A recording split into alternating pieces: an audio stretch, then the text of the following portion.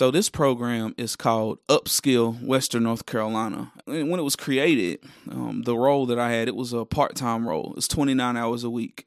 And it was supposed to serve low-level nonviolent offenders and people with food stamps, SNAP benefits. And so I had 29 hours a week, and I was to get the numbers up at NC work, as well as get people who are receiving food stamps to get certain trainings and come out of poverty, get livable wage jobs and come out of poverty. In that role, that 29-hour-a-week role, what I ran into was me not being able to just focus on low-level nonviolent offenders. You know, my story is I did prison time myself. Prison saved my life. I wasn't a low-level nonviolent offender, but prison saved my life. So I'm real passionate about helping those people who are returning from prison. And they have that gift of desperation. Like, they just want a shot. They want to make it. They don't ever want to go back. So in that role, I'm working in the courthouse, and I'm running into people I grew up with, people I know, and they seeing me in this role and like, can you help? So it was hard for me to just focus on low-level nonviolent, right? For one, the charges I had, I didn't even qualify for food stamps. There are many people who are returning from incarceration that can't get food assistance because of certain felonies that they have. They are indefinitely disqualified from receiving those benefits. That is a North Carolina thing. There have been some states who made some adjustments, and we did make some adjustments in North Carolina. However, the modifications was to permit certain lower level felonies to be able to get it. So in that role, I'm running into people that are all disqualified from receiving my services, and they're asking me for help. So I had to do something about it.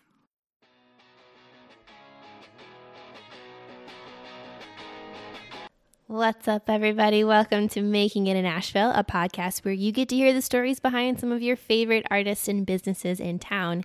Each episode, we interview a local Ashevillean to uncover how they are making it in Asheville and provide you with actionable insights from each conversation. And we are your hosts. That was Sarah, and I am Tony. We are a husband and wife team based out of Asheville. We moved here last year, May 2019, and we set out to answer a single question. That question was, how are we going to make it in Asheville? And so we decided to interview people who, by our own judgments, are making it in Asheville. Those people look like artists, entrepreneurs, multi-job havers, aspiring artists and entrepreneurs. And in this episode specifically, we get to talk with Philip Cooper, who identifies as a change agent. We'll get into that in just a moment. Just a reminder that this podcast is powered by our very own marketing business called Making It Creative. We help passionate business owners develop meaningful storytelling and marketing strategies to grow and more effectively convert their audience into customers. If you want to learn more, visit makingitcreative.com. How was that ad? I loved it. So we are, thank you for bearing with us while we do that. It takes a ton of work to put out these episodes, and we're trying new and more exciting things like videos on YouTube. And so thank you for allowing us to try to put out ads that are hopefully meaningful. And if you are working on a project or have a business here in Asheville and like the content and stories that we're putting out, we'd love to talk to you about it. And you can talk to us with that as the intent at makingitcreative.com. Wonderful, Sarah. Let's dive in. Yeah, now let's talk about the good stuff, the particularly great stuff. Philip Cooper, change agent, those 2 hours, I think about all the time. So this conversation is at an energy level unlike any episode so far. Does that feel safe to say? Oh yeah, I mean, Philip Cooper is like, he's in it, man. He's all in. His heart and his energy are overflowing. We have a mentor from back in New York, and one of his things was like, the cup is not full, it's overflowing. And when I overflow with energy, when I overflow with enthusiasm and possibility, like, the good things that happen around me are contagious. And that is how I feel about Philip here in town. You will get a sense really quickly just how connected Philip is. And the reason that I think he is as connected as he is because it is so clear that his intention is service. His intention is to support the people around him. And there's this moment in one of the Parks and Recreation episodes where Leslie Knope, one of the main characters, asks for a favor and she gets the favor. And the reasoning from whoever she gets the favor from is, Leslie Knope gets unlimited requests because when she asks for a favor, it's never for her.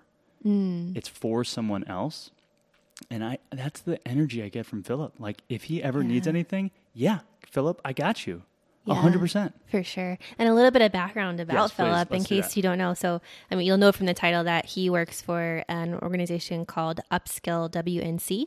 And Upskill helps formerly incarcerated and those of lower income families find their way back into the world. That looks like helping them find jobs, helping them get cars and computers, and helping them get sort of reestablished in a world that maybe they felt left out of or lost out of. And Philip himself was formerly in prison, so he knows what it's like to have been there and to get himself out of that. And his mission really is to help others do the same thing and stay on a path that is empowering to them. Absolutely. The language he uses is that he's become a bridge, right? He is connected to resources and he is connected to a community, and he feels that it is his responsibility, therefore, to be the bridge that facilitates both sides doing good. And for the next, I'd say 90 minutes or so, what you're going to hear is this infectious level of energy and charisma that we are confident that you will want to go out of your way to support or in some way encourage. And so the last thing that stands out, and you'll get way more than this from the episode, is the idea of some entrepreneurs, some people who are working, who are afraid of burning out. Sarah, this is something that you mentioned has like come up with you a lot. Do you want to talk about the idea of burnout as Philip Cooper sees it? Yeah, I mean, we kind of talk about like two different ideas, right? Like one is like you get burnout and then you can't do your work anymore and you're tired and you need a break and you need to change. We've all kind of have maybe experienced that. A lot of people talk about burnout, like that's a kind of buzzword and hot topic today. And on the other hand, Philip is like, no, you got to just burn this shit down. Yeah. Like you just got to give it all. You got to do everything that you can do to make it work. And that is going to, refill you in some sort of way. So there's kind of like this weird dichotomy that we talk about in this episode. And I think, like you said, Philip's energy is infectious, and you'll understand what we mean when you hear the episode. Sure. And the thing that stands out on the dichotomy of the burnout is that when you're not doing work that you're aligned with, you're going to feel burnout in the bad sense. You're going to get tired of it. It's not going to be enough. And what I think he points to is this idea of that when you are doing work that feels like your mission, there is no better time to do that work than right now. And if it involves burning, let's make that flame as big as possible. Yeah. And so without further ado, let's just get into episode 44 with the change agent, Philip Cooper. Please enjoy.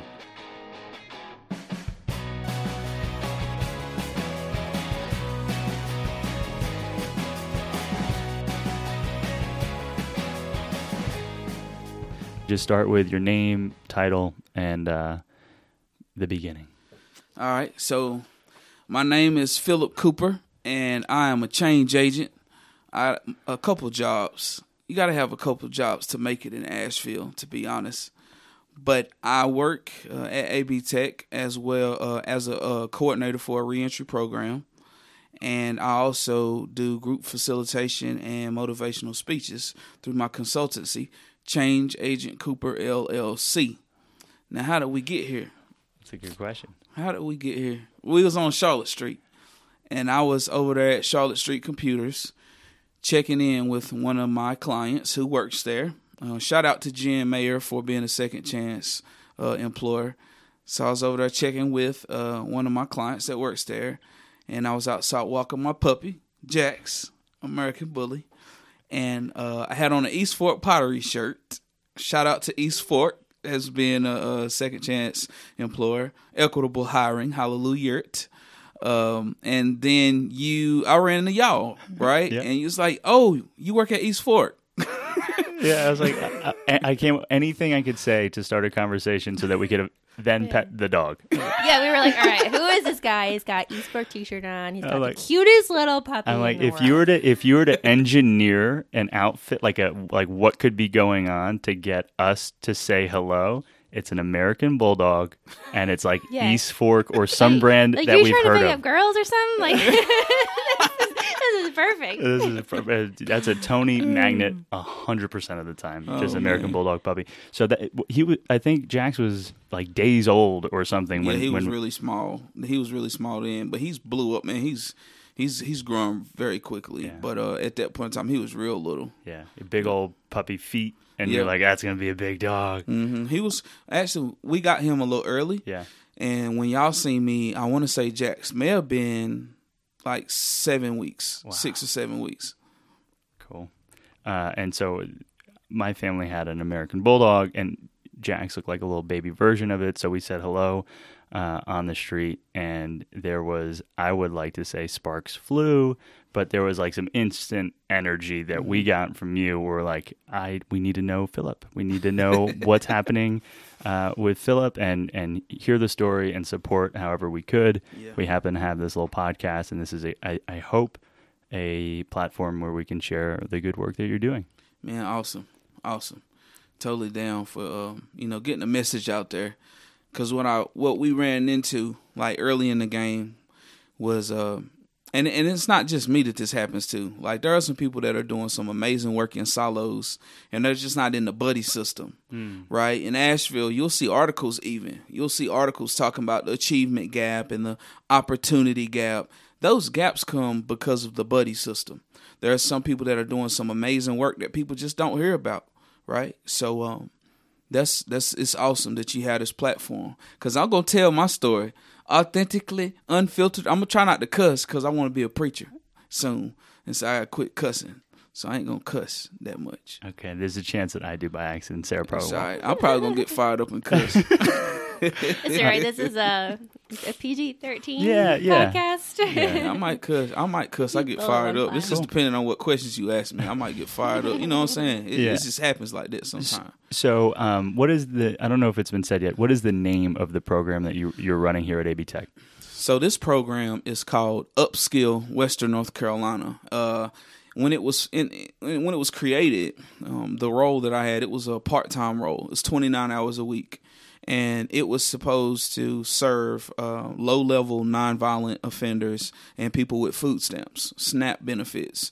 And so I had 29 hours a week, and I was to get the numbers up at NC Works, which is one of the organizations that offer career services. So to get the numbers up at NC Works, as well as get people who are receiving food stamps to get certain trainings and come out of poverty, get livable wage jobs and come out of poverty. In that role, that 29-hour-a-week role, what I ran into was me not being able to just focus on low-level nonviolent offenders.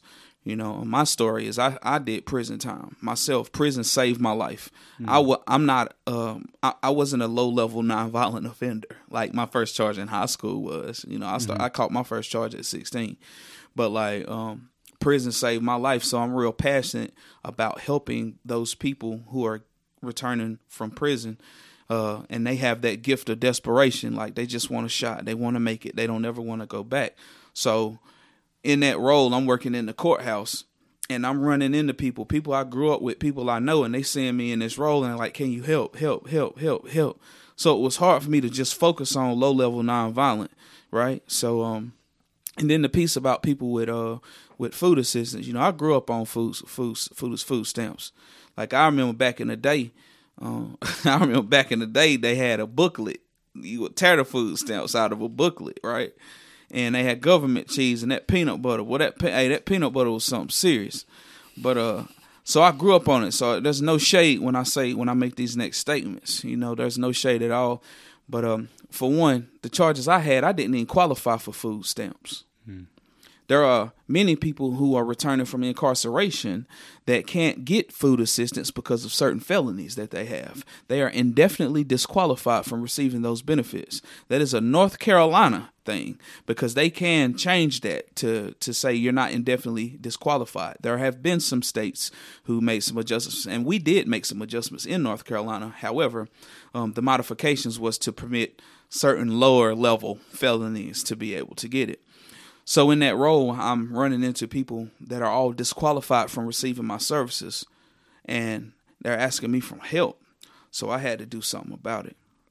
So at that point in time, I basically, for lack of better words, I did what the hell I wanted to do, because I'm that guy, man. I'm close. I'm in the community still. Like, I go to recovery meetings. I'm in the church. I go to community meetings. Most of my friends, I seen a meme on social media one time, and it had, like, you remember the Suicide Squad movie? And it had like the Suicide Squad, all of them, and it said, it had a person.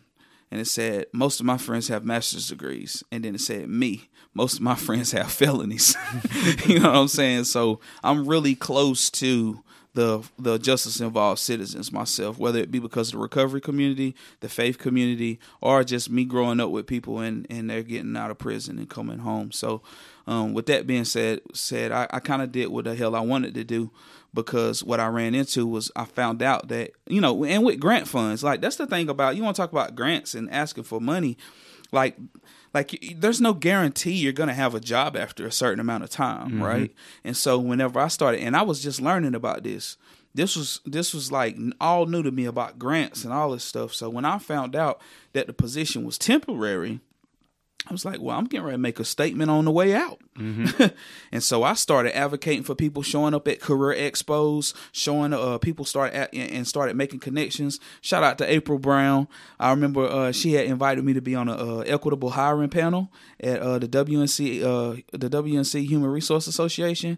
And then that invitation to that panel led to me getting even the connection with Alex at East Fort, right? Shout out to Alex Matisse and Daniel Vuno. I think that's how you pronounce it. That's my homeboys.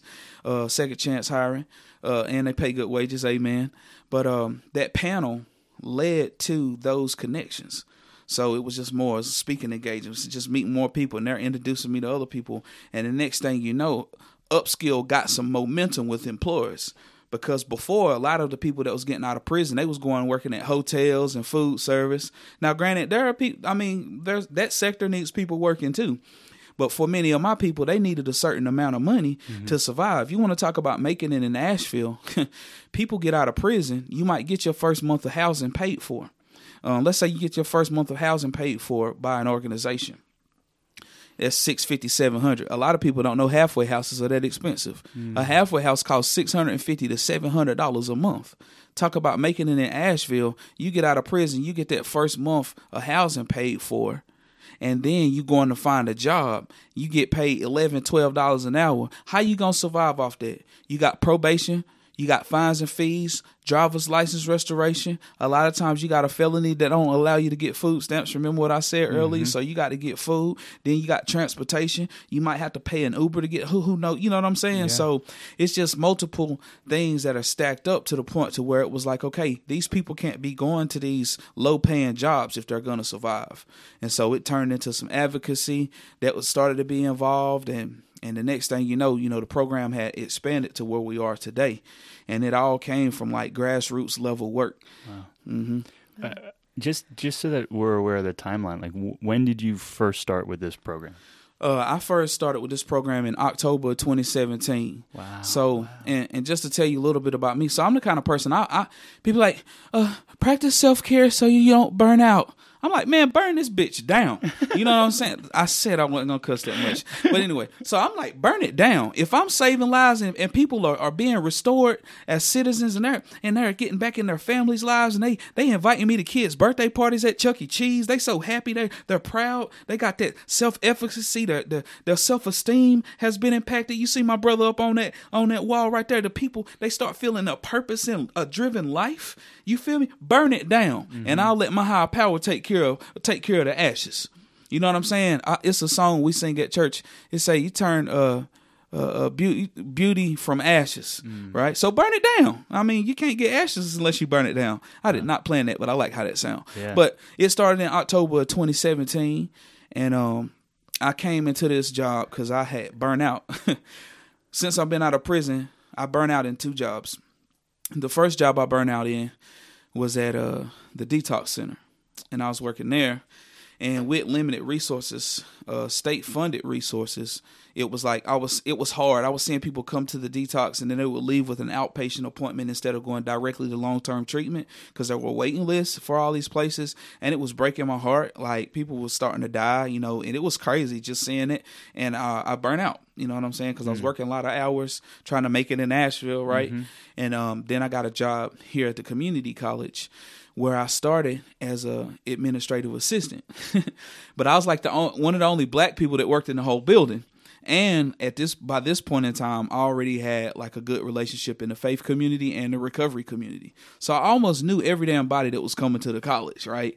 And so when I'm down there as an administrative assistant, every time, I tell you, it's few black people that's there, and I'm in a student-facing position. That award you see up there, well, rest in peace, William, Mr. Young, rest in peace to him. You see the one I'm shaking hands with. So I'm trying not to get emotional, but when I had got, because he passed away, but he was somebody that believed in me early on. But when I got that award right there, I was an administrative assistant. That A-Score award, I was an administrative assistant, bro. So what was happening was every time somebody black would come to the college and they needed some help in the enrollment lab, or they had some questions about anything, where do you think they went to? And I'm the kind of person, I'll go back to telling you, similar to how it is with this role when it was 29 hours a week and people saying, help, help, help. I got to figure it out. You ain't going to keep asking me help, and I'm close to the resources to do something about it. So the next thing you know, I started just tackling the needs of the community, mentoring minority males, and it started getting some momentum, but I burn out, burn it down. Yeah. And so I left the college briefly, and I went and worked at Asheville Recovery Center. And while I was working there, it was the last, oh man, this is dope. So it was the last day. You know how you put your notice in? So I had put my notice in at the college, and they had like a going away party. And it was, it was bittersweet, you know what I'm saying? But I was walking back to my desk, and I was carrying a crock pot, and my phone was ringing. And I never forget, like, I was carrying a crock pot, everybody's cleaning up the break room, the party's over. It's bittersweet memories, like bittersweet memories. And then I set the crock pot down, I answered the phone, and it was somebody was like, hey, we got a perfect job for you. You'll be working with, I know you're passionate about working with people in criminal justice and I want you to apply for this job. And that's how I got into the 29-hour week job. Wow. Yep. Wow. So that was a high-speed train of energy, which is, we knew that was going to happen. There's so many things to attempt to unpack from what you've just gone through, and we're going to do our best to unpack with you. Sarah, I saw at least a couple times that you took notes on concepts. Is there anything that you want to lead with? Well, yeah. So one of the questions that we always ask our guests is kind of like, well, what was that defining moment for you when you decided to go into whatever industry it is that you're in? So for you, I kind of want to go back to what was like, was there a rock bottom for you? And can you describe that moment and who helped you to turn around? And that rock bottom moment was, and I always say that prison saved my life. Prison really saved my life because I was on drugs and I was using drugs. The saying is a monkey can't sell bananas, and so me going to prison, it saved my life. And that rock bottom was me being in the county jail here in Buncombe. you have a wristband on to identify you. And so on that wristband, you see your mugshot. My mugshot, I had bug eyes. Like, it's almost comedic. I can show y'all when we shut this down. I will find it and show you. Like, and every time I ordered Canteen, when you get your Canteen receipt, it has your mugshot. So I would look at that. I would have to see that picture. And I was in the county jail for about 6-7 months before I got shipped off to prison. And so just looking at that, it was so painful because I knew I had done too much that day whenever the crime was committed. And, that was the rock bottom for me, sitting in that county jail, not knowing how much, knowing I was going to get some time, not knowing how much. I can remember my dad had brought my middle child, Naomi. That's Naomi in that picture right there with the red hoodie, the one that's to the right of me. Mm-hmm. So that's Naomi. She was about 2 years old. And the visits in the county jail back then, it was like a glass between you and the person.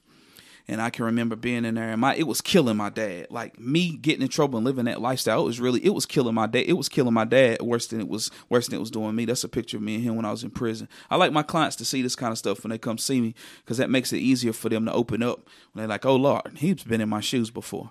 But he brought her to see me at a visit. And I can remember he always looked down during all of this process, but I can remember her saying, "Get Daddy out of there," or trying to get to me. You know what I'm saying? And I'll never forget that pain, because she really literally was like trying to get to me.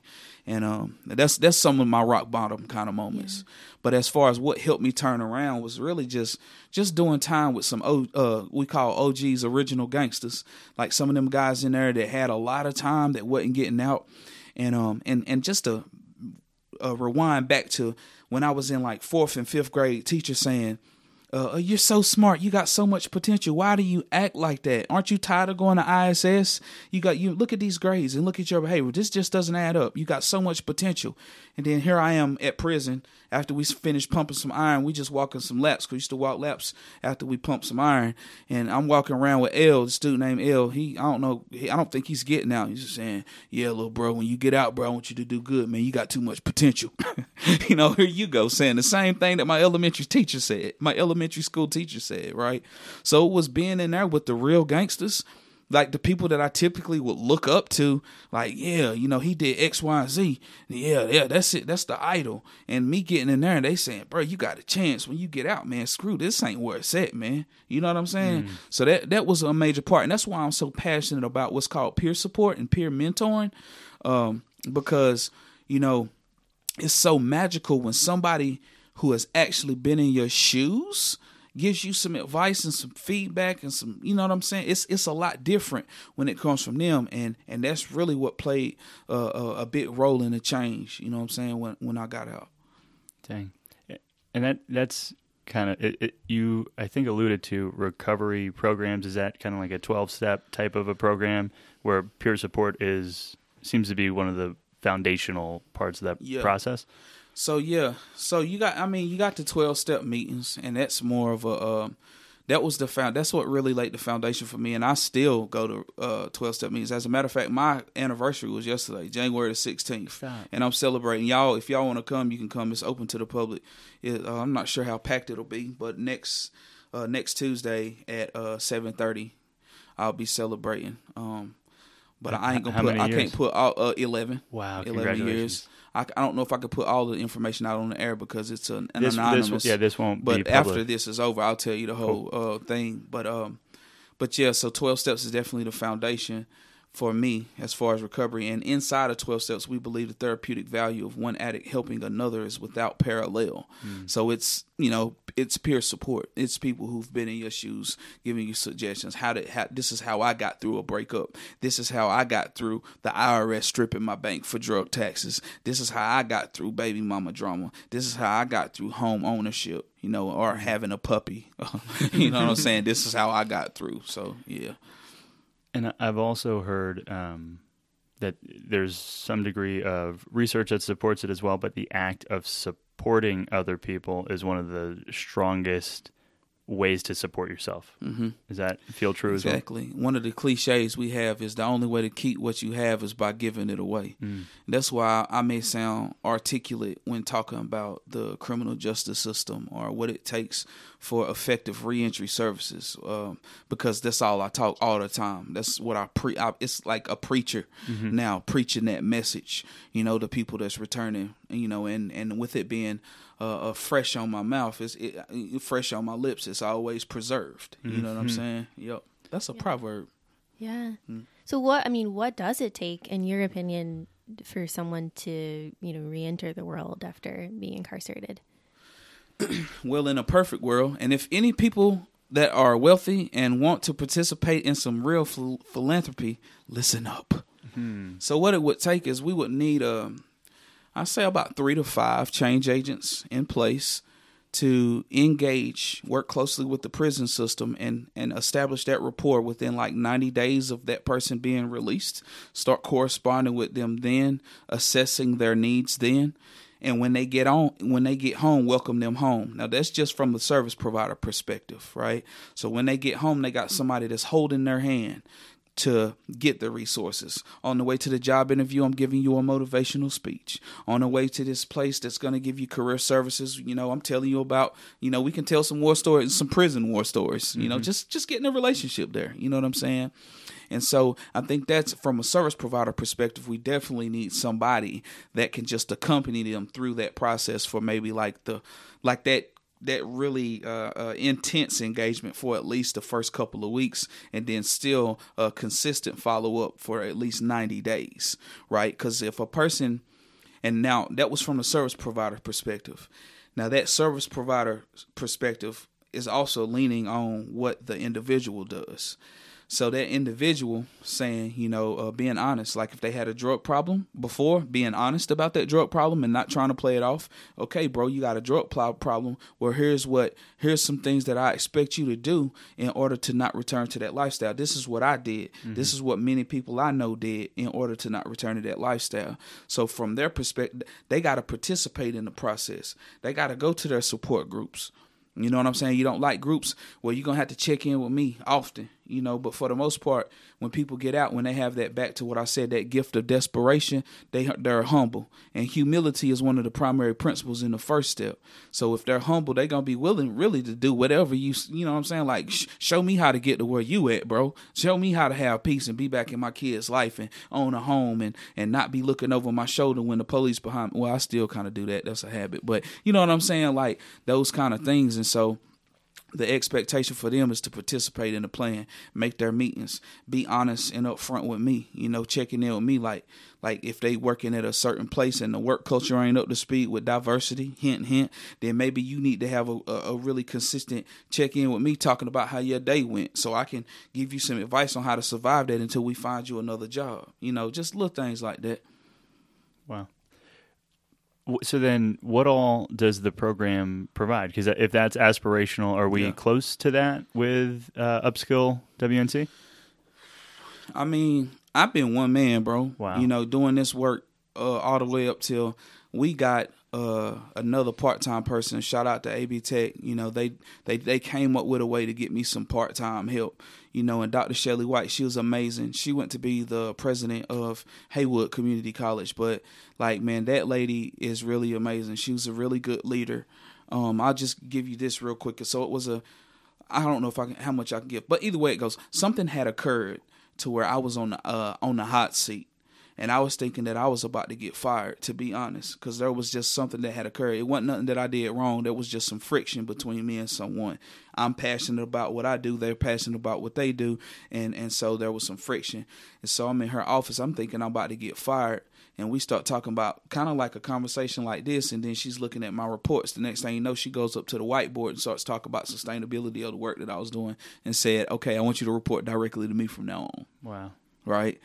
But, as far as if we're there yet to what I'm saying, like the snap of Thanos' fingers and have what I want, hell no. No, because it takes money. Yeah. Like it's really going to take the right person meeting me and seeing what has been done and them saying, you know what, we want to support that. Like Van Jones, if you listening, bro, let's have lunch one time.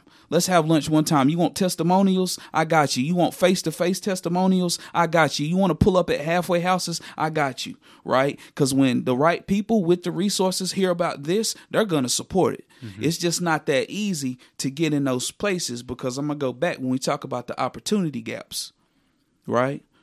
If you're not in that buddy-buddy system, you're not always going to be favored. And that's just not a Buncombe County thing. That's really a North Carolina thing. I'm not going to say it's as much national. I'm not going to say it's a national thing because I know of some amazing nationally renowned programs that are funding. As soon as they hear about what's going on, like Vera, they funding. MacArthur Foundation, they funding. When they hear about what's going on and it makes sense and it's doing numbers, they're like, oh, so nationally we have a lot of nonprofits and organizations that are doing great work whenever they meet people like me. So whoever's listening, if this is some work that you want to support, you want to see something happen. Listen, I mean, I'm not here to brag. I'm trying to work on not being too cocky. Somebody said that I was arrogant, and I think there could be some truth to that. So I am trying to work on not being too cocky. But I will tell you this: that right there, that award you see right there, talking about reentry right there, that came from that came from a one man. Real talk, a gap filler. And it's not really that I'm super special. It's just that, like I say, like, if you close enough to the resources and you close to the community, I command you to be the bridge. I command you to be the bridge. And with me, I had no choice. I wouldn't have peace in the community if I didn't start bridging the gap. Being that close to the community and that close to the resources, you got to be the bridge if you want peace. And you want to talk about a turning point? Man, I got 2 friends that are dead right now. You feel me? Because at this point in time, the bridge wasn't solid yet. So I remember one of them, I was corresponding with him when he was in prison. Now, this was way back in this was in 2017. His sister was corresponding with me, and because our kids went to the YWCA together in daycare.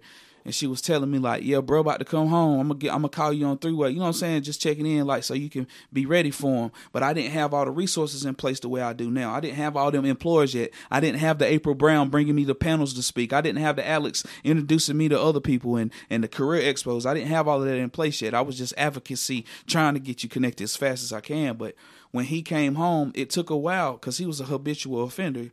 And so it wasn't easy to find him a job. And so he ended up finding a job, getting paid a little bit, because some of them staffing agencies be trying to pimp people. You know what I'm saying? And I'm not against the staffing agency model, because I just started one that I just launched. I haven't been able to do contracts yet because I got to get some more funds to be able to compensate my people. But he went to a staffing agency that was giving him like $10 an hour. You know what I'm saying? He got 3 kids, $10 an hour. And so, he ended up going back to that old lifestyle. Because you got kids that need, so he went back to the old lifestyle, and he's no longer with us today. It was gunned down. Then another one of my good friends just died not too long ago. He got out, I want to say in like November of 2018. And when he got out, I'm sitting there trying to get him connected, and it's some things I'm not sure if I can say on the podcast, but it was very challenging. But it was systemic issues. It was systemic issues that led to him going back to that old lifestyle. Because a lot of people, when they get out, they got that gift of desperation. That's why I'm so much about second chances and having that relationship started on the inside, welcome you home, and let's get to work. Because like when people got that gift of desperation, they ready to do whatever it takes. And so he had that gift of desperation, but the things just weren't in place to meet the needs that he had, and he went back to that old lifestyle. But what do you expect from a person? Like one of the people that I really admire, he's one of the pioneers with all of this criminal justice reform in North Carolina, a brother named Dennis Gaddy. He says, if you make it hard for them to do good, you make it easy for them to do bad. And that's what we're up against when we talking about returning citizen affairs. We want to make it as easy as possible for you to do good when you get out of prison. So if you don't do the right thing, you deserve to go back. Like, and I don't mind saying that. Like, I'm not a person that's for diversion and getting rid of prisons and all that stuff. Hell, they needed to lock my black ass up. You hear me? I was dangerous. I was high and dangerous. I needed to be locked away, right? So if we have prison providing the appropriate programs, you know, because really prison programming is something else that needs some reform. But even if the programs ain't up to speed, you got programs on the outside that's doing what I'm talking about with that in reach and stuff. I mean, that's saving a lot of lives. So that's kind of what we would need in place. And I think that we can make it easier for them to do good. I love that. Oh, yes, there's something I always, in my own life, I try to make doing the right thing as easy as possible. There's like, you know, habit hacking, which is if you want to start running, put your running shoes by the door. Like, you can't walk past them. Now it's the thing that you do. And I don't want to trivialize what you're talking about, which is a whole other scale of operation, but there is a lot of truth in making the right thing easy. Mm-hmm. So what I heard from that is that support looks like money, and it probably looks like employers that are one of the things we talked about before the conversation was just economics certified, so they're paying mm-hmm. living wages, mm-hmm. and they're open to being a second opportunity employer. Mm-hmm. What all do you look at when you look at partners in the community as businesses? So, to be honest, one of the things that's a blessing now, and it wasn't like that when I got out of prison. It was not like that. It's like the unemployment rate. You know what I'm saying? We have like the lowest unemployment rate in the state. So these businesses are starting to be more open to hiring folks. But even before then, like they have this hiring policies, this criteria that they use to determine how to vet the people who have backgrounds. So as far as the relationships with the employers, let me help you vet, because every HR professional ain't familiar with the criminal justice system. Mm-hmm. I mean, there's certain legal jargon that is confusing to a person that's not an attorney, period. So you see a charge, you might have some biases. You might even see a name that sounds a little too black, and you might be biased to hire them. And so you're already got a bit of microaggressions, and you got a bit of, some type of bias that my boy Robert Thomas always be implicit. You already got the implicit bias, and you're in a position to hire and change somebody's life, but you have implicit bias and you have some prejudice about yourself. And now you're looking at this name that looks like a black name. It sounds like a black name, and they have an armed robbery. It meets your criteria about the time that has passed. It's case by case, but I say no. How did you vet? Like, I mean, like and if you're not familiar with that, a lot of people keep getting told no. So when I came in the fold, it was a lot of educating employers too. And the additional mentoring, like the ones that I'm working with now, they're appreciative of the fact that we have a team, like, you know, that we're working closely with the individual that we're referring. We're not just referring them and then, you know, good luck. We're referring them and we're checking if everything good. Is there anything we can do with further support? Do they need boots or anything? You know, just supporting. But like, we want living wage jobs. You know, in Asheville, Just Economics is the ones that certifying the people the companies that's living wages. I just got on their board. Shout out to Just Economics, Vicky Meath and them. But as far as what we're going to provide, the level of services that we're providing, they need to be paying them a living wage. You know, we're doing something that the staff, you paying the staffing agencies, you ain't paying us to. We doing this for free, so we definitely need our people to be getting paid living wages. But as far as who we choose to partner with in the community, of course we have the traditional reentry service providers that was in place before us, and we just all come to the table and work together. How do we better support each other? You know, so if they were doing reentry services before, they're at the table with us now. We're all collaborating and sharing information and sharing resources. Like I might get somebody, a company might reach out to me and say, we need to hire 3 entry level machine operators, and they don't need to have any type of experience. They just need to have transportation. Then I might send out a blast email to about 5 organizations and say, hey, they looking for this. Who you got? Let's get them out there. Mm-hmm. But as far as community agencies, I didn't want to throw employers out there. Mostly because some places aren't they don't want to advertise that they're doing the second chance hiring, and I understand and respect that because of politics and bureaucracy and stuff. So some places aren't like trying to be out there like, yeah, we hire people with backgrounds. So I get that. But as far as the community agencies that we're working with, community action opportunities, they have what's called LifeWorks life coaches. So we work closely with them, and they do a lot of great work. They have additional funds to help the clients out. We doing work with Goodwill. They have the Career Center, and they also have what's called Project Reentry. So they offer classes inside several prisons. I went through Project Reentry when I was in prison. We work closely with the Buncombe County Reentry Council, in which Governor Cooper launched like several councils all over the state. And we work closely with Spark Foundation. And Spark Foundation, that's as far as interviewing nonprofits, it would probably be great if you could interview Spark. They're doing a lot of good work, and they really specialize in working with those violent offenders like myself, like, you know what I'm saying? So they really have some great things going on over there. They have some classes like that they teach, and then they also hire what's called peer support specialists to work with the individuals, right? So you know, and it's some other nonprofits out there like Working Wheels. You know, we work closely with, love Working Wheels.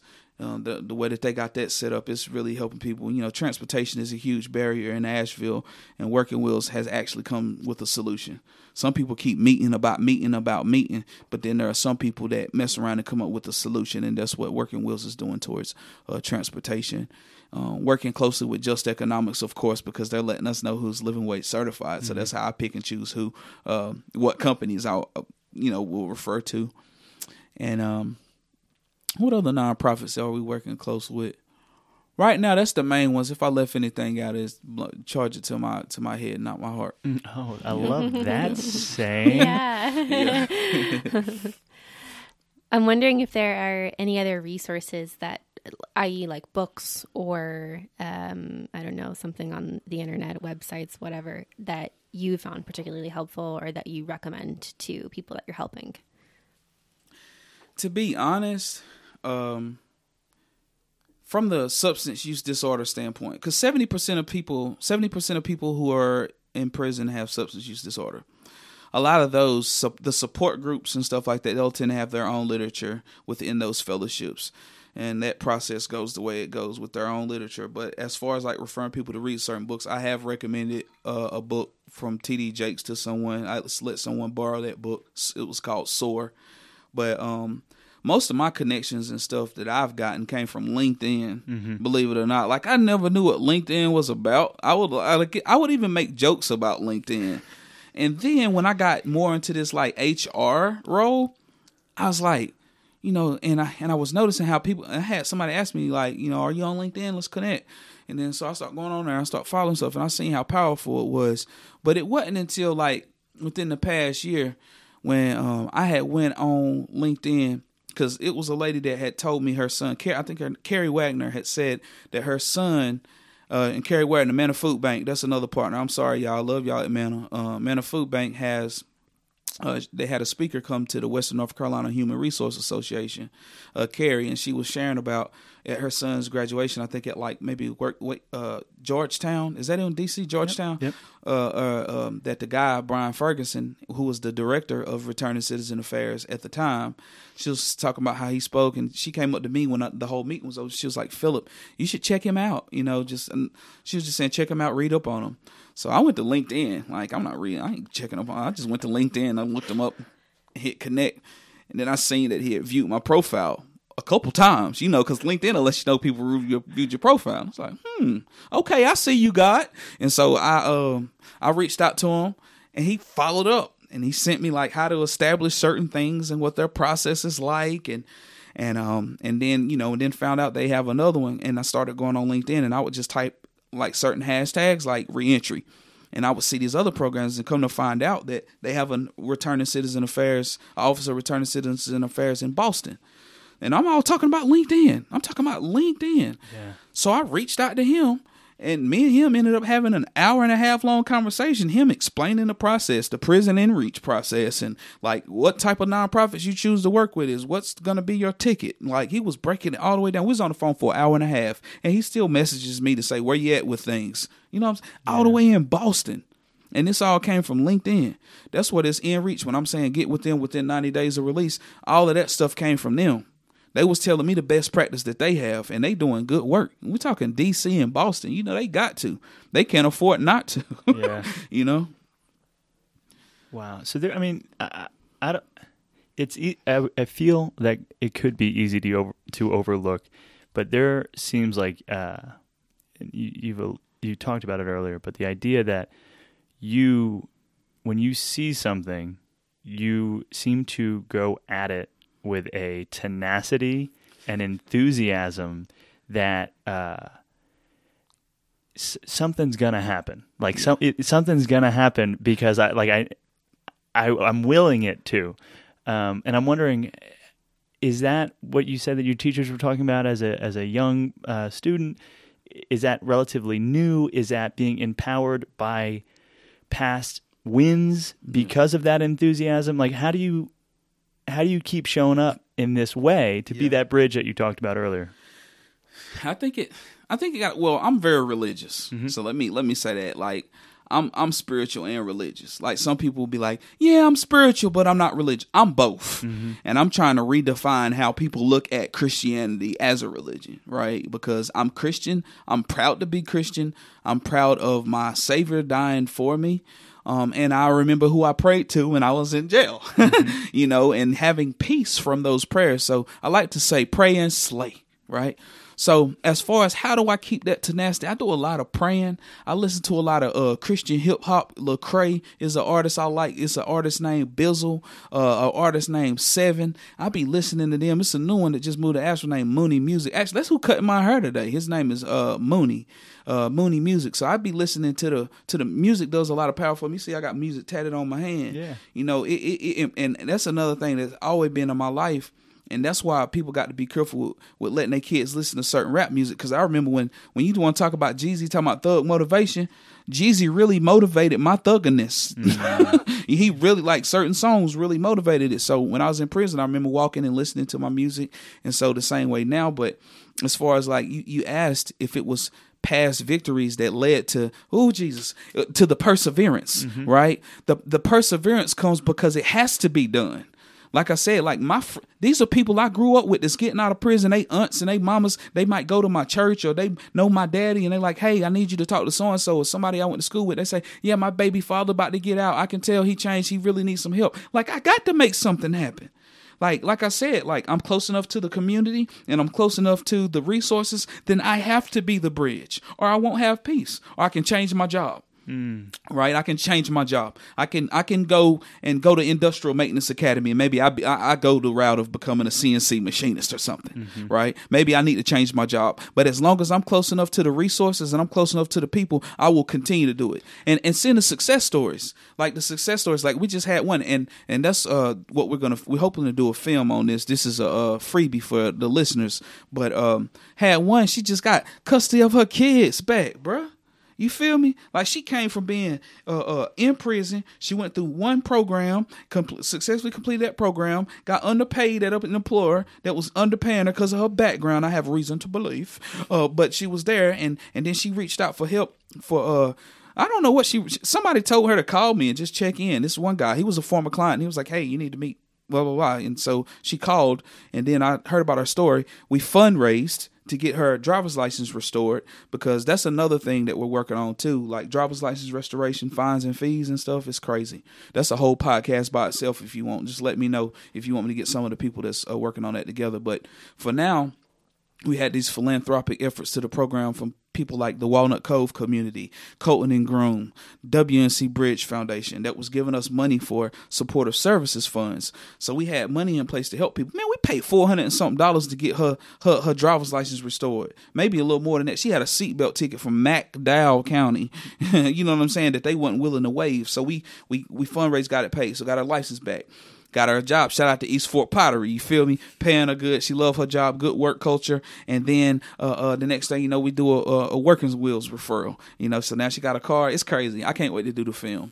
But you know, yeah. But that's what keeps me going. We get them success stories. Like, I have a crazy week all week and be pressuring, which it always is, until I get some more help. It's crazy, and then just getting them success stories. You know, it's like it's paying off. And just to go back to the bridge thing, in your, it seems like to go and become a CNC machinist, right?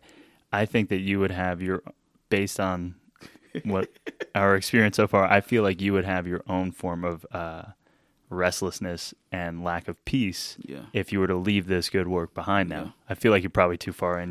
Could you walk away from this? You've talked about burnout in the past. Are you close to burnout? Because it does seem like there's a lot of responsibilities, a lot of relationships, and to be a giver energetically and with actual connections that you are. I hope that you're replenishing, and it seems like we talked about your workout this morning. You got your religion. But do you have any fear of burnout? I know you joked like, let's burn it down, forget about burning out. I'm trying to just blaze, but is there any fear that like you're too committed? Man. I right now I think I'm in my grace right now. I love it. I really like where I'm at now. Now there are some more steps higher to go as far as decision making abilities, like maybe getting into something with local government, and that is something that I do want to do. Like in the future, I do want to be the first county commissioner with a felony. You know what I'm saying? I don't think there has ever been one. If there is, then shout out to you, bro, or sis. But I would love to be a county commissioner. You'll notice I got the Black Godfather hanging up on my wall. It was a good show on Netflix, and it gave me some inspiration because this was a lesser educated guy that was just good with networking and connecting the dots, and it reminded me of me. And right now I'm starting to get connected with some people who are really like trying to hear what's missing in the community. And with that being said, now the resources are being in places, and now my connectability skill is going at another level, and I'm seeing greater impact. So I think I'm getting close to being at a different position with more decision-making abilities, and that's what the answer is going to be. And I'm trusting God that I'm not going to burn out now. Because at this point in time, as you said, I am in too deep. Now I can fall back, and I am seeing some good things like, oh, Jesus, we got this grant like from Appalachia Regional Commission. So I do got help. Like I told you, AB Tech gracefully hit me. They did help me with the part-time position. So I got one part-time person working with me right now with the community-based work. But a speaking engagement I had. So my man Dwayne Barton, shout out to Dwayne Barton. I don't know if y'all heard of Hood Huggers. That might be another person y'all need to meet too. Dwayne Barton, talking about making it in Asheville, learning more about Asheville. He's solid. But he had connected me with somebody that was doing this listening session in Wilkesboro. And so he knew some of them, and so he threw my name in there as a recovery. He knew I was in long-term recovery and had been.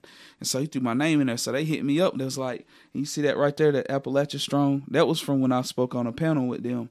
But they're really establishing a recovery ecosystem with Appalachia Regional Commission because of the opioids and the substance use epidemic. They're trying to come up with solutions. And it's not just on mental health and substance use providers, but workforce development also has a role to play in it too. And so they invited me to this listening session. And while I was down, before I got down, I was on the phone and they just heard a little bit about my story. He's like, hey, man, would you be willing to participate in the? And I was like, yeah, I mean, I guess. And so that's when I found out how big they are and how powerful they are as far as resources and decision making. So I get down out of Wilkesboro and I'm sharing at the listening session. And the next thing you know, I get some more contacts. Somebody walked up to me and was like, hey, and like just think about the movie The Black Godfather, like how he was making connections all the way up to where he was tight with Quincy Jones and meeting Barack Obama. Like this guy, like you got to see it, The Black Godfather. But like, so I'm there, and someone walked up to me and was like, "Hey, man, give me a call. I'd love to hear more about the work you're doing." And that ended up leading to applying for a grant with them. I knew nothing about asking for money. I was just having a conversation about recovery and then the work I was doing. And now it ends up being like Governor Cooper recommended funding us for another 2 years. So that means I do have a job for 2 more years, right? And it all came from a listening session, so that's why community is important, because the people in the community knows what's happening. So like if we really want to have an impact on the community, we got to make sure people from that community, not just people, just because you're a certain color don't mean that you represent that community. No. All right, no, there's no truth to that. But people that's actually from the communities, that's in those communities, that can identify who their champions are and have those people at the table whenever we make decisions about helping those communities. That's how we really, really have a change in those places.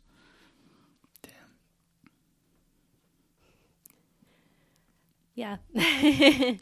So I'm wondering too if there's certain projects or goals that you have kind of coming up in your mind for the future. So my staffing agency, I was blessed and awarded a grant to start my own staffing agency. Shout out to the Tipping Point grant, and I partner with Just Economics, and so it's called Higher Powered Staffing.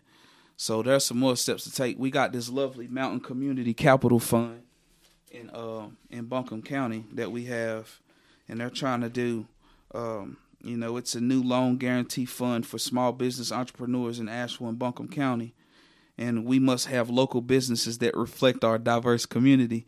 So here I come. So I'm gonna try to get some of that bread, because what I learned was with a staffing agency, you got to have some capital up front to be able to pay your people weekly when they go to work before you get the money for the contract. And so that's where I'm at now, is working on getting that done. Mm-hmm. Will it conflict with my job now? No, it will not. My job now, we're changing, like I said, with moving forward with my current role. It's going to be solely focusing on people who have been released from prison within the past year that have served over a certain amount of time. With the staffing agency, I'm focusing on underrepresented populations, justice involved people that are interested in getting a new skill, and they're going to work at the staffing agency in certain hours outside of the classroom hours. You know what I'm saying? That's what we're going to be focusing on with that.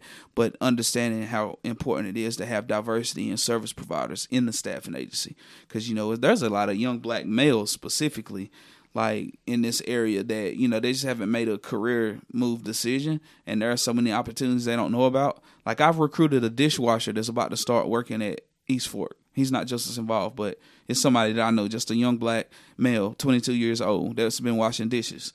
And, here I go, like, hey, man, maybe you should try this out. Because if you can prep, cook, and wash dishes, then you can do assembly at a manufacturer. It's a transferable skill. For sure. GE Aviation has a video that they show, and they have like a success story about a guy who was like a prep cook. And with the details that are involved with prep cooking, it was a transferable skill to what they do with machining and entry-level machining and stuff. So... Love that. One of the questions that came in from our community was, is there any work that you do, have done, will do around empowering entrepreneurship in the community that you're serving? I usually lean on the experts. Aisha Adams. Y'all know Aisha Adams? Oh man, oh my God, you got that. Oh, bruh, Aisha is a beast. Equity over everything. She's like entrepreneur superstar. Emily Breedlove, even our small business center here at AB Tech, Jill Sparks, Dwayne Adams. I'll send people to them. Okay. Whenever they're entrepreneurs, or Mount BizWorks. Because that's not my area of expertise. I didn't even know I was an entrepreneur. Jill Sparks was the one that had a conversation with me one day. She was like, Philip, she said, you're an entrepreneur right now, but it's going to come out of you whether you know it or not. Because I've always ran away from the word entrepreneur, because I was like, okay, entrepreneur, take a risk, no money. I got child support to pay. Hello. I mean, I can't be taking no risk. I got to have Chick-fil-A when I want with all the sauces. Hello. You know what I'm saying? So whenever people talk about entrepreneur, I'm thinking like, I can't stop working. Like, I don't have time. Yeah. But what I learned, my process was entrepreneur, because this work that I'm doing now is what led me to my entrepreneur skill that I'm going towards now, with the connecting people to jobs and this third-party recruiting, this unique way of third-party recruiting. When I show up in my Air Jordans, talking your slang with you, telling you about job opportunities, as opposed to me having a career fair and hoping that you'll come and talk to me. No, I'm all in your hood, bro. Oh, you need a job? You been working out there? How much they paying you? Oh, they paying you $10.50. Oh, man, I can get you $4 more an hour than that, man. I just need you to commit to meeting with me at least once a week, though. Don't try to play me, though, bro. You see, I'm trying to do big things in the community. Don't play me. I need you to be straight up with me. I'm like, yeah, bro, I got you. And that's what leads to it happening. But this style of third-party recruiting is my entrepreneur ability. Mm-hmm. And that's how I got there. But I ran from that word entrepreneur. My man, Gene Edison, he another one you might want to have on. He's solid. He's super entrepreneur. He got like 5 businesses. He got Babs, Build a Better Salad. He got J. Lee Chicken. He got Intrapreneur podcast to start. He got so many things going on, but a lot of people that's entrepreneurs. I'm just now getting to where I feel comfortable saying I'm one, though. Yeah. I think that's powerful. I think you hit on something powerful there, that you don't have to necessarily be a quote unquote entrepreneur to have an entrepreneurial spirit. Like, I think you have an entrepreneurial spirit. Yeah. I think Tony has an entrepreneurial spirit. And so there's definitely skills, I think, that you can have and then apply them later on. Yeah. And one of the parallels that I'm drawing to past conversations, because not everyone that we've talked to has owned their own business or is full-time in the project that they're working on.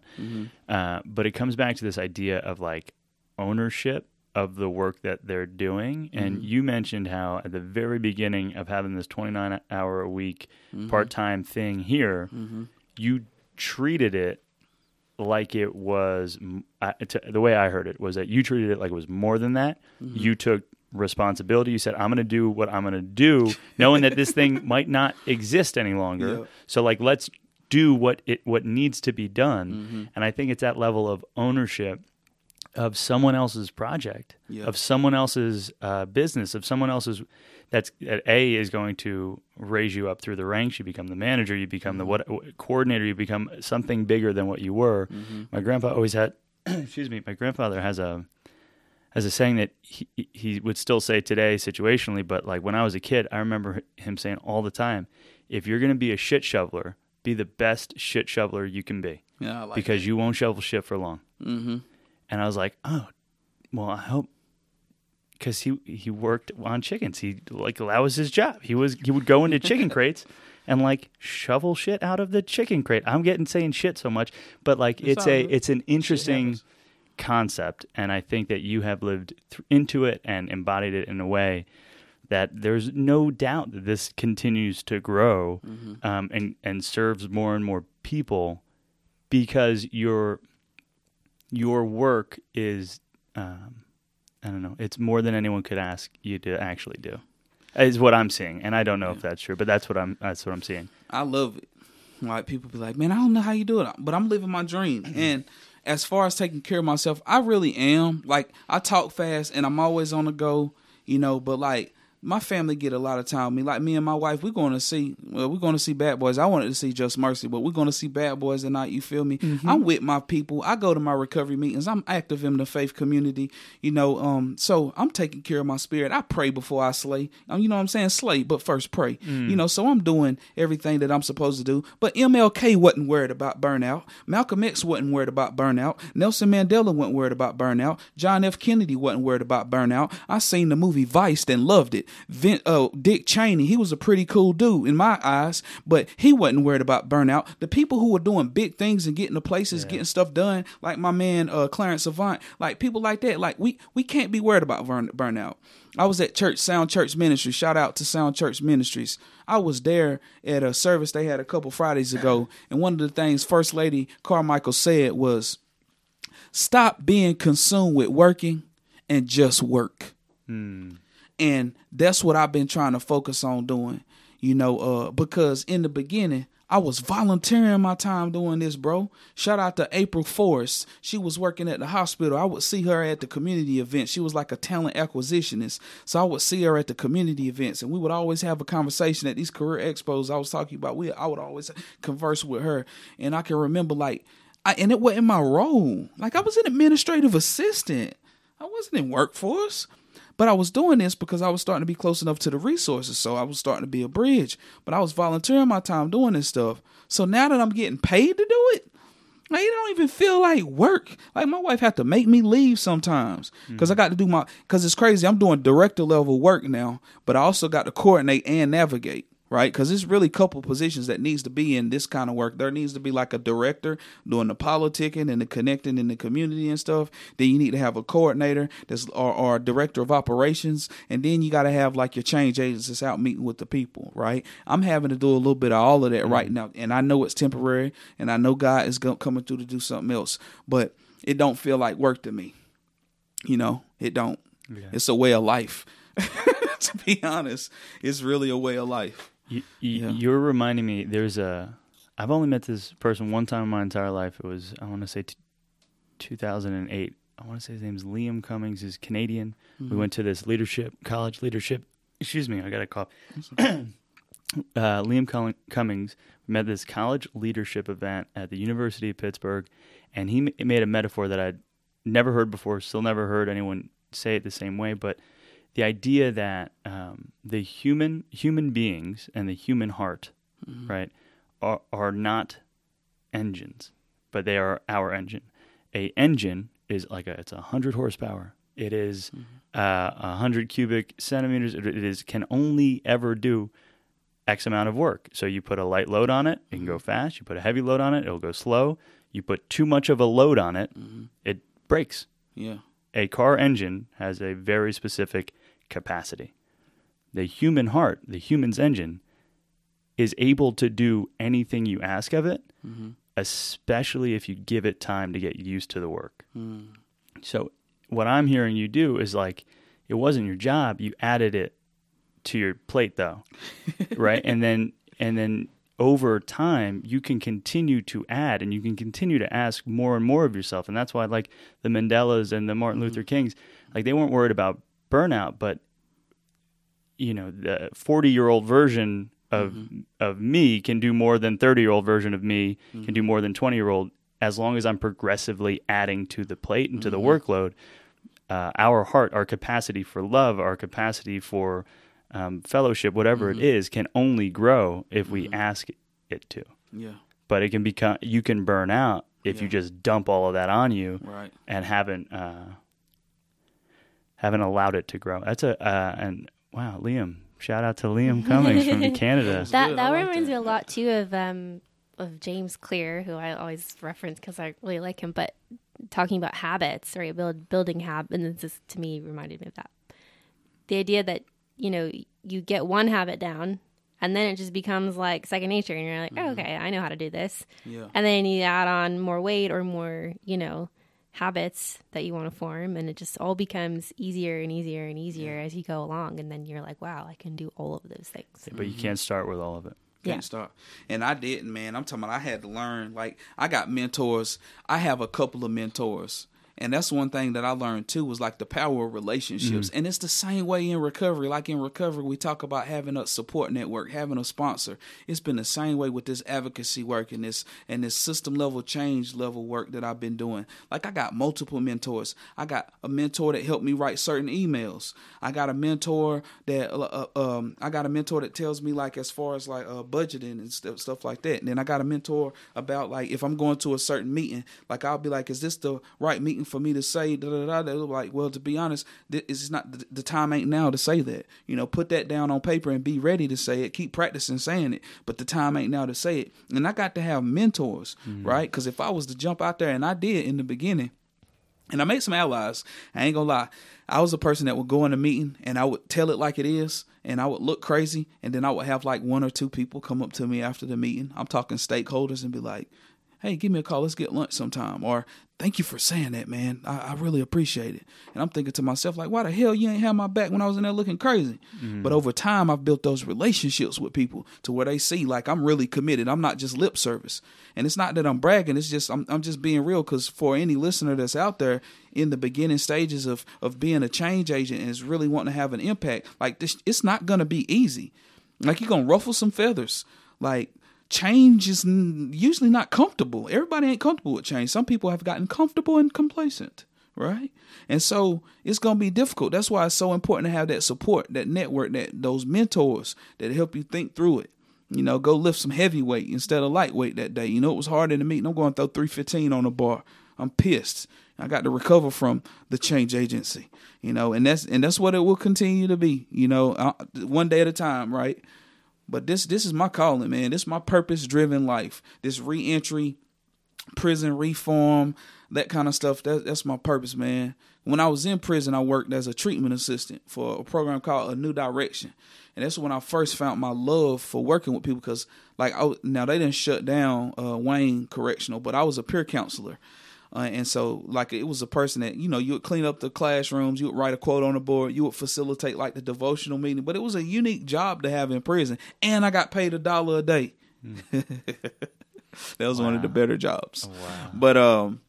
But when I was there, I remember connecting with some of these young guys. They would come from Polk Youth Center, back then. You know what I'm saying? And Polk is one of those more challenging prisons that had a whole bunch of them young guys with a lot of time.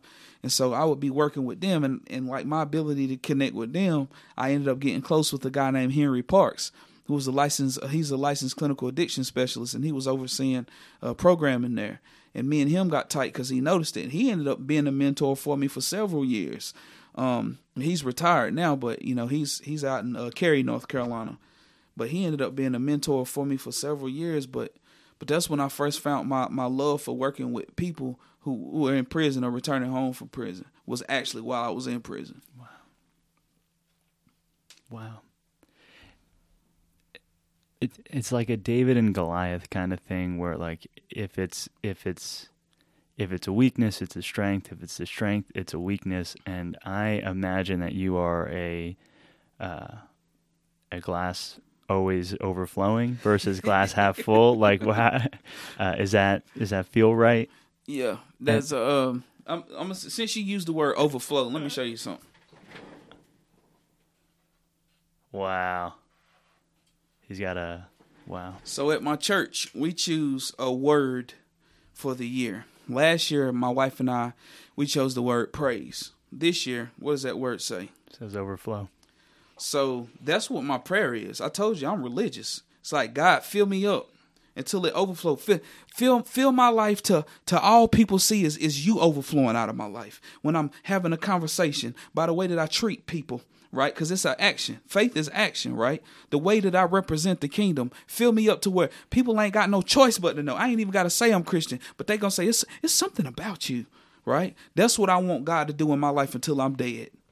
Because I remember how there were some people in my life that were like that, and I admired it. Like my next door neighbor, Jazz. You feel me? He's a minister. That would be a good person having a podcast. He's super dope. Young minister, fitness, like it's crazy. But the way that he carries himself, the way that he has conversations, that's what I want to be. And it's always about overflowing, to come through dripping. Yeah. Wherever I go, I'm dripping. Yeah. Well, I ain't talking about swag. I'm talking about spirituality. Well, I want to mirror it back to you. You are living into that persona. You are living into it in such a powerful way. It is immediate to see. We saw it on Charlotte Street. We are. I was going to say, we felt that. Yeah, we're sure. Certain of it now with a certainty that is unparalleled. Thank you for overflowing for the last hour. We're gonna. Well, I have to add, the word of the year thing is something that Tony and I have been doing for the past couple of years, and it works really well for us. Powerful. Yeah. As a North Star of sorts, and then it's a word, and then you turn it into a be statement, which you are. I want to be overflowing with. So we are very much aligned in the way that I think we try and think about things. Yeah. I think that we now transition to a couple of our more typical questions, less about your career, less about the work. Standard. Every single episode we ask, if Sarah and I had a magic wand, or our community or listeners had a magic wand, what would be the ask that you would make just today? But what is the ask that you would make given any kind of genie in a bottle kind of response? We can make it so. Magic wand. Magic wand. We got eyes closed, deep thought.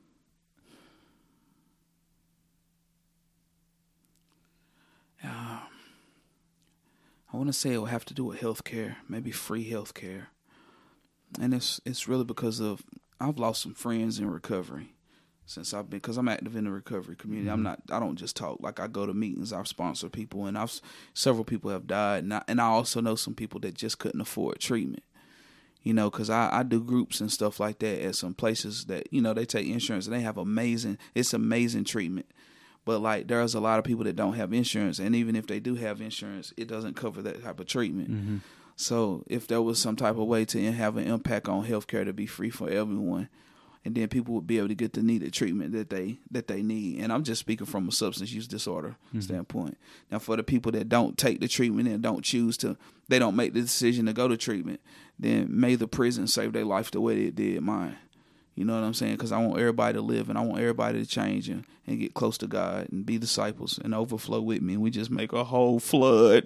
You know what I'm saying? But like, in order for people that have substance use disorder to change, they need some type of treatment, effective long-term treatment with licensed professionals. You know, and what you see that at is places that take insurance for the most part. So if the wand was waived to get that help, that's what I'm looking at right now. Dang. Sure. That hits close to home, and we love that as a wish. Yeah. Here's to that coming true in some ways. Another question for you is, we do a word association. So we're going to say Asheville and the word community. What does that, what shows up in your mind when I say Asheville community? Hell, these days, breweries. Breweries and art. We have a lot of recovery here. We have strong recovery here. Big recovery community here. Yeah. So thinking of Asheville, I definitely think recovery, tourism, a lot of implants. It's all good. We raise our hand. I mean, I'm implantish. You know, I wasn't born here, but I've been here since a young age. You know, my dad moved up here. He's a veteran. He came up here at the VA hospital and started his life, got his life together and everything. And then I moved up here with him because I was getting in trouble down there, but in Hickory. But so I'm implant-ish. I've never fit in anywhere I went, and that's a big part of my substance use story. Is acting out, never fitting in, just wanting to belong, just wanting to be a part of something. That's always been my thing. And, you know, I'm like, where am I from? You know, I got North Carolina tatted on my forearm. But, like, sometimes I hear people talk about being natives of Asheville, and I feel excluded from the conversation because I wasn't born here. I lived in Shelby for a little bit, Shelby, North Carolina. Lived in Hickory for a little bit, and then the rest of the time in Asheville. Where were you born? Rutherford County, Forest City, North Carolina, not too far from here. Yep, it's about an hour. It's a change from here. I'm wondering, because that's interesting. So we feel like we've been welcomed in Asheville in a way that to say are grateful for is probably some wild understatement. But we've how to pose this, right? So we've shown up, and in search of community, we've went ahead and sort of built one. And we have this great platform, which is this podcast. And it's like, without the podcast, I don't know if the three of us spend an hour and a half in a room talking to one another. And that's with every guest that we've had so far.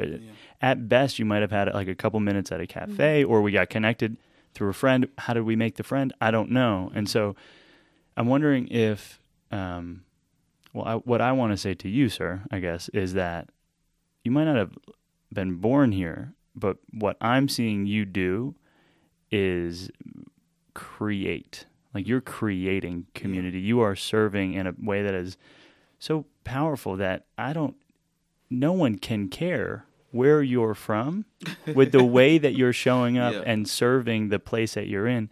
And it's something that Sarah and I have, when we lived in Brooklyn, it was this really, it was a thing that we spent a lot of time talking about and trying to act on, was that we were in a place that was inherently transient, right? Like, New York is, almost no one's from New York. Our neighborhood of Bedside was a historically black neighborhood, is a historically black neighborhood, is a place where there was lasting communities and the process of being part of change there, but not wanting to be transient and trying to be of value and leave it better than we found it. What we're trying to live into is like, if we only go this way once, can we leave it better than we found it? And I think that you have done the work to already leave this place better than you found it. We are aspirationally working to leave this place better than we found it. So I want to include you into the heart, the core of the Asheville that we are learning to love and like being welcomed into. And I just want to take a moment and just say that out loud to you. You are Asheville to me. I know that's dope. I love that. I mean, as far as connecting with people, man, a lot of my friends are in recovery or church. Like I go to Elevation Church, and so it's different. It's different, man. The culture is different. It's a lot of young folks on fire for the Lord. You know, no dress code really. You know, holy jeans, holy Bible. You know what I'm saying? And it's also good. It's easy to understand sermons, and you have opportunities to serve. Like a lot of people make friends from volunteering. A lot of people make friends from volunteering and stuff like that. So that's been a way for me to make new friends was at church. Because I had a different, I mean, before I went to prison, it was a different group of friends. Yeah. Like, I really don't hang with, I don't hang with none of the people I used to hang with. Yeah. You know, now I have a couple of people that have changed their life around, and they're now doing work like me, like serving the returning citizens or the people with substance use. You know, shout out to my boy Gritty, Ryan, and shout out to a guy that works with me now, Adrian. You know, we grew up together, you know what I'm saying? And he works with me now doing this work. But like but as far as like, you know, the old friends I used to hang out with, unless there's a behavioral change, I got to be careful.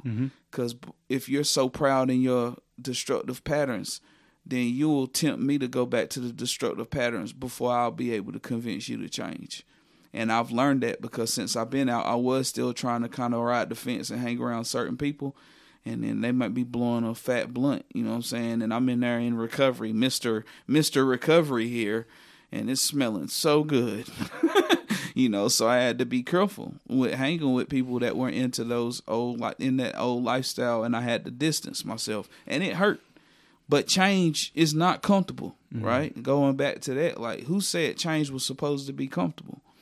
So as far as community is concerned, welcome. And I'm glad you said that, bro, because you know, I really don't plan on leaving. I'm a first-time homeowner, and I ain't planning on leaving Asheville, period. Like, I'm planning on being here.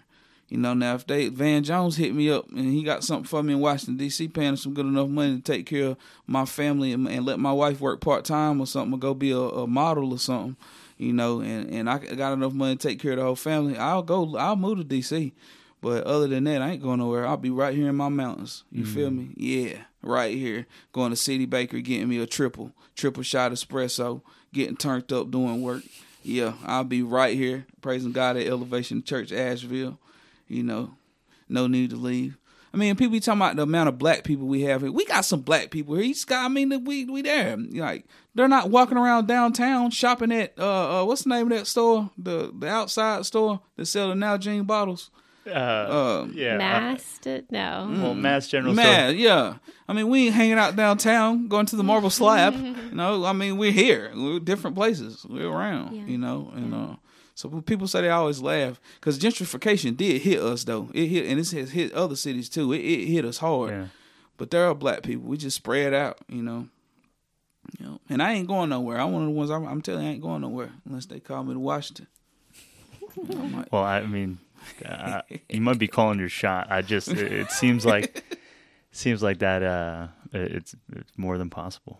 I mean, first of all, congratulations on the home. That's really exciting. We're looking to buy a house this year, so that's on our minds a lot, and I can imagine that's a huge life change. You're gonna do it in Asheville. Yeah. Okay. Hopefully. Well, we don't know what we don't know about the process. We're just getting started. Just very, very early, but I got a real estate agent for you. Shout out to Rita Lee. She a beast. She fought for our land, and my mama was dying. I could do a whole podcast on Rita by herself. Wow. I'm talking about. So me and my wife, we were searching, and we're very religious. And we're trying to find a home and stuff like that. We had got the loan, and so we found some land, and then they didn't want to do easements, and then the people that owned the land was playing around and stuff like that, and she came in like a wrecking ball. My mama was dying at this point in time. Like, she was in end-of-life care that I was doing, overprotective, right? Didn't even get a CNA. I did everything. I was there. I can show you the alarms on my phone still. Med call alarm, Haldol alarm, morphine alarm, mental health nap. You know what I'm saying? Like, those are my alarms. But anyway... meanwhile, Rita, she would call, and she had this way of real estate signatures you can do. They can email you and you can sign, just giving her permission to do stuff. And she fought for our land, like straight up.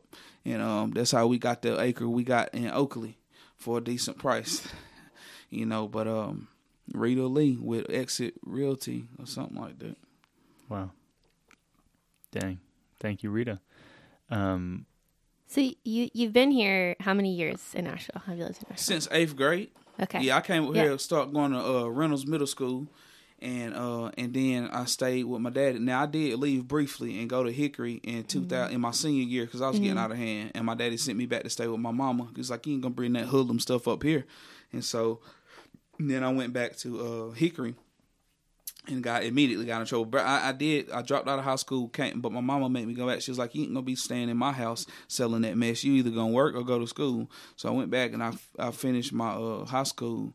And then I caught some charges. And so when I did my time, when I got out, I moved back with my daddy in 2003. It was the end of 2003. So I was gone probably so from the 8th grade into the 12th grade, and then minus 2 years. And then I came back and been here ever since. Okay. Minus the state-funded vacation. I feel like that was a little math equation right there. In the video version of this soundbite, there was a math happening. Cool. So hold on. So 99, 98. So 98 middle school, 98 to 2002 is 4. Hold on, 2. Yeah, 4. 4 years, and then left for 2, came back in 03, been here ever since. 03 is 2020, so 17 plus 4, that's 21. 21 minus 3, just call it 3, is 18, about 18 years.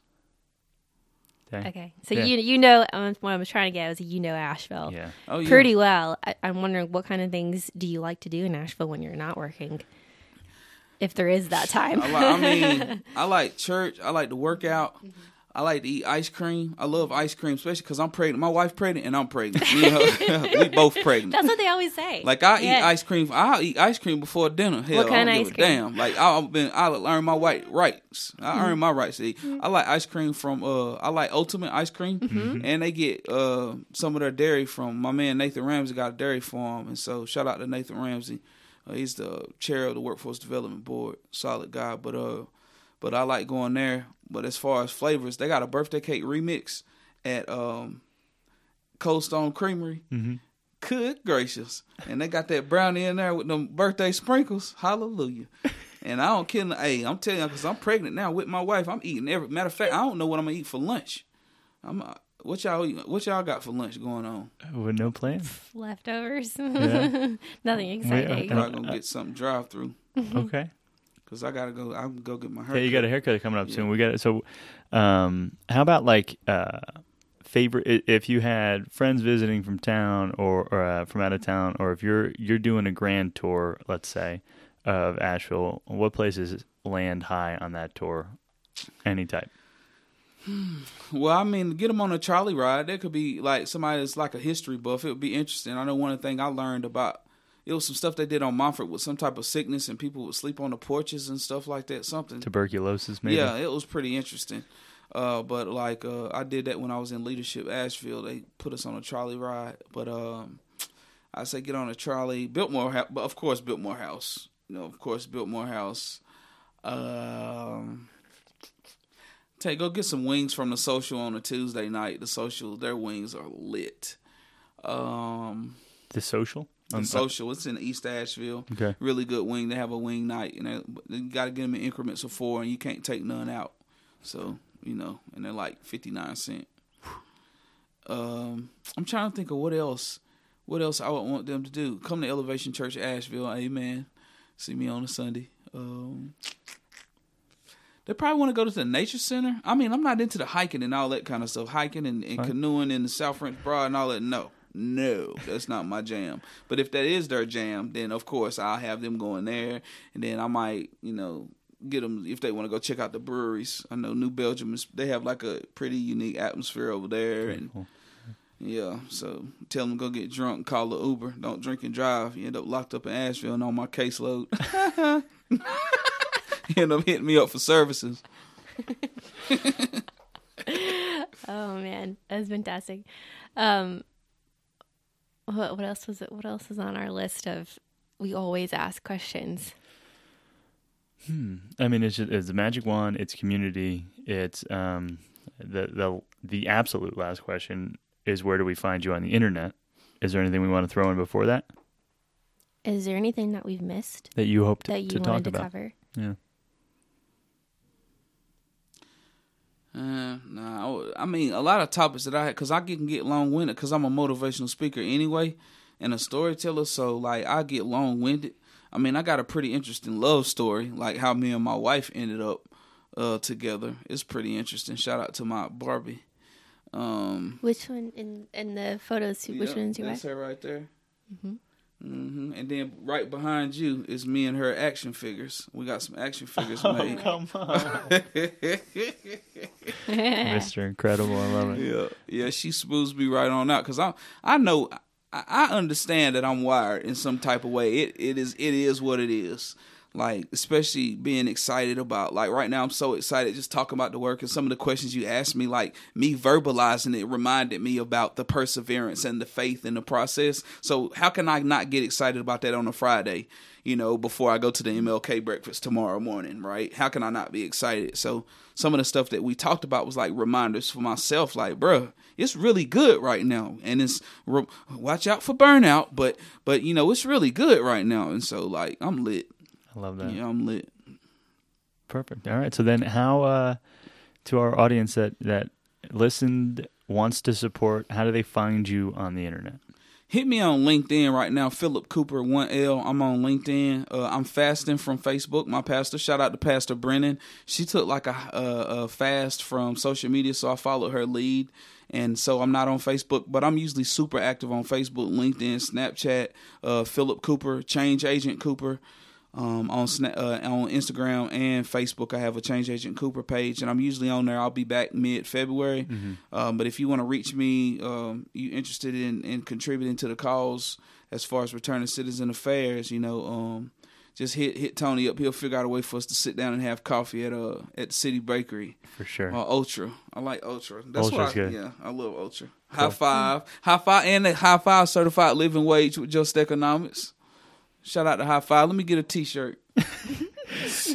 So, listening audience, if Making It in Nashville has T-shirts, when you listen to this episode some point in the future, it's because we were told that we need to get some T-shirts that we can get, so Philip can rock it in town. And I was one of the.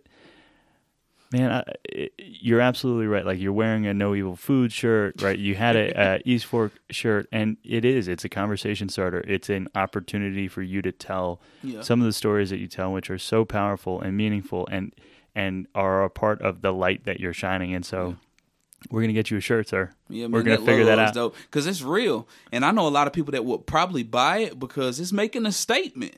Like, even for me, like, to wear that shirt, I would be making a statement like, okay, you gentrifying, but I ain't going nowhere. I'm going to get this bread, and I'm going to survive in my town. You feel me? So, making it in Nashville. Yeah. I'll hashtag it. Well, if you ain't cool, we start hashtagging it on some of them inspirational posts. Making it in Nashville. The Black Godfather. Amen. I seen that movie. It did something for me, though, when I seen it, because it was about him. He was just a connector. You know what I'm saying? And he's just connected his way all the way to the presidential office. Wow. You know, in there with the president. All from connecting in authentic relationships. Because I don't know how to be fake. Like, I don't know how to be anything else. Like, that for a long time in my life, I tried to wear a mask, and it was so uncomfortable, and it was so tired. It was draining to have to wear a mask. So when I started using drugs, that was the answer. Because when I started using drugs, I ain't care what nobody think. So that was like the answer to all my uncomfortable emotions, right? So whenever I got my life right and got clean and sober and gave my life to Christ and I started living my life, I started noticing like, bro, you solid. Just be you. Be authentic. Be the same person all the time. Integrity. And it started working. You know what I'm saying? So, hey, this me. And people that want to connect with me, they connect with me because of who I am. And what better way to connect with people than being the authentic self? And the next thing you know, you start having all these people you cool with that want to commit to the cause, and that's how Upskill blew up. Not trying to be cocky, because somebody said I was arrogant. Somebody. I'm sorry. Yeah, no, I'm sorry. Not sorry. I ain't sorry. Yeah, I ain't sorry. I hope you hear the podcast. I ain't sorry. If I'm arrogant, I'm cocky because there was programs in place that could have been doing what I was doing, and they ain't want to listen to my ideas. And when I started doing them, it started getting some momentum and recognized outside the city, and started getting funding from outside the area. So I'm sorry. No, I'm sorry, not sorry. Yeah, I got cocky because I ended up being the gap filler and the bridge when I had these ideas and had to sit in meetings and look crazy with my ideas, and nobody wanted to listen. No, wait, no, sorry, no, Philip, I don't know about that. Okay, I'll do it myself. Heard. So yeah, it made me a little cocky. Lord, forgive me for my cockiness. But whoever the person is saying I'm arrogant, I'm not asking for your forgiveness. And that is one person, and that's almost always a them thing. That's the thing that what we're realizing is that that's a them thing, right? Like, we know the intention that we're bringing to our work. Yeah. I know the intention that you're bringing to your work. Someone's got something to say. Like, if it's constructive, if it adds value, if it helps you, in like your mentors are saying, not this meeting, right? Like, that's helpful. Yeah, that's a helpful way to give feedback or advice. If it's not helpful, that's a them thing. Yeah, that's a them thing. That's a them thing. And so allow us to say, keep being cocky, keep being whatever is you. And if someone defines that as cocky, that's a them thing. Keep being whatever is you. Yeah. Thank you so much for having us today. Yeah, thank you for coming through, man, and allowing me to share my story.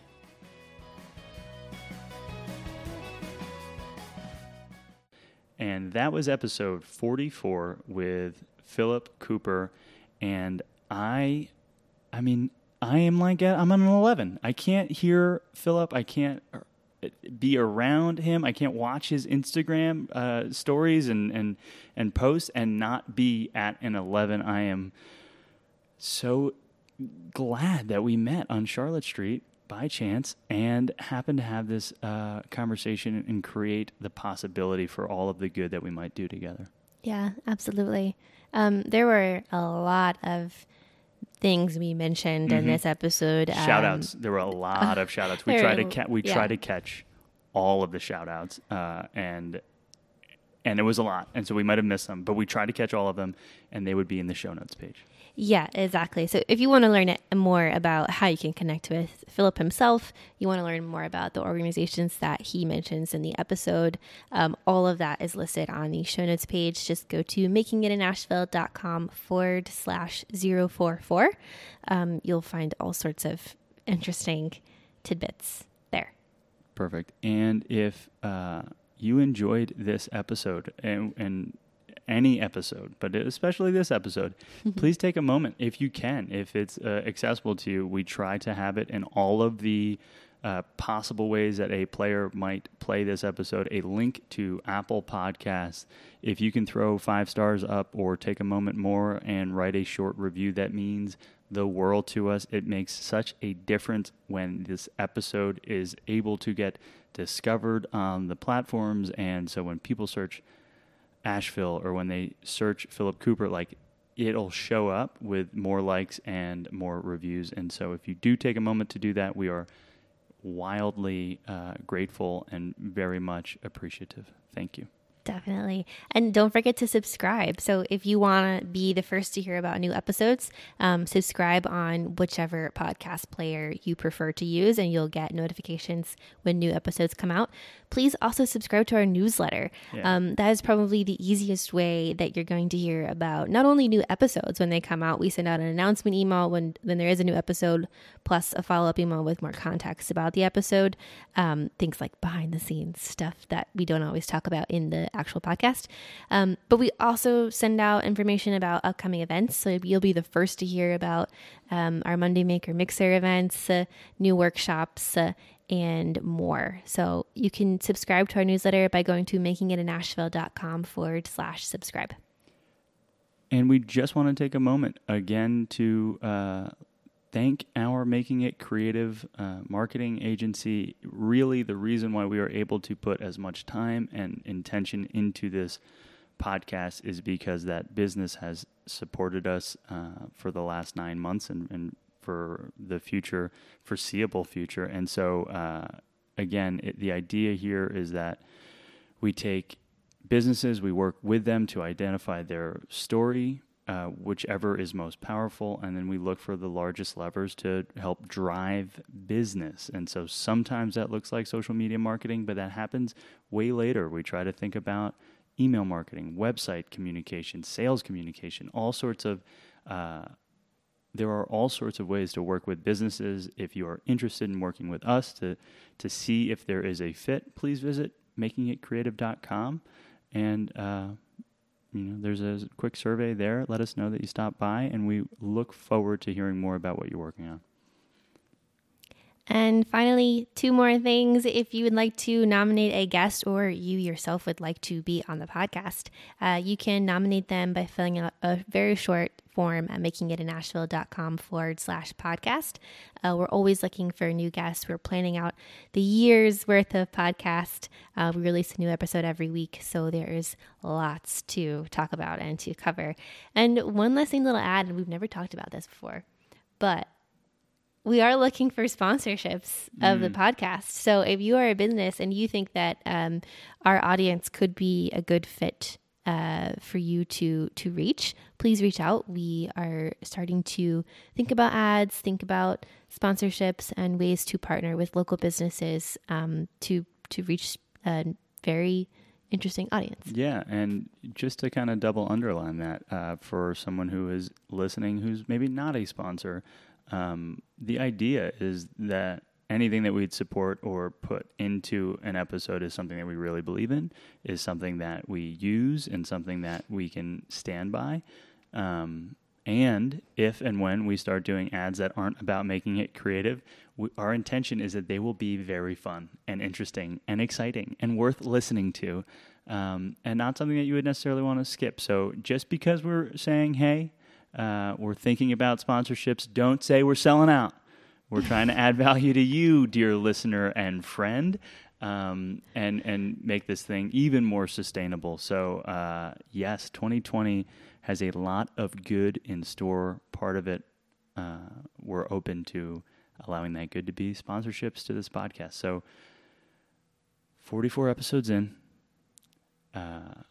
So much more exciting content coming down the pike.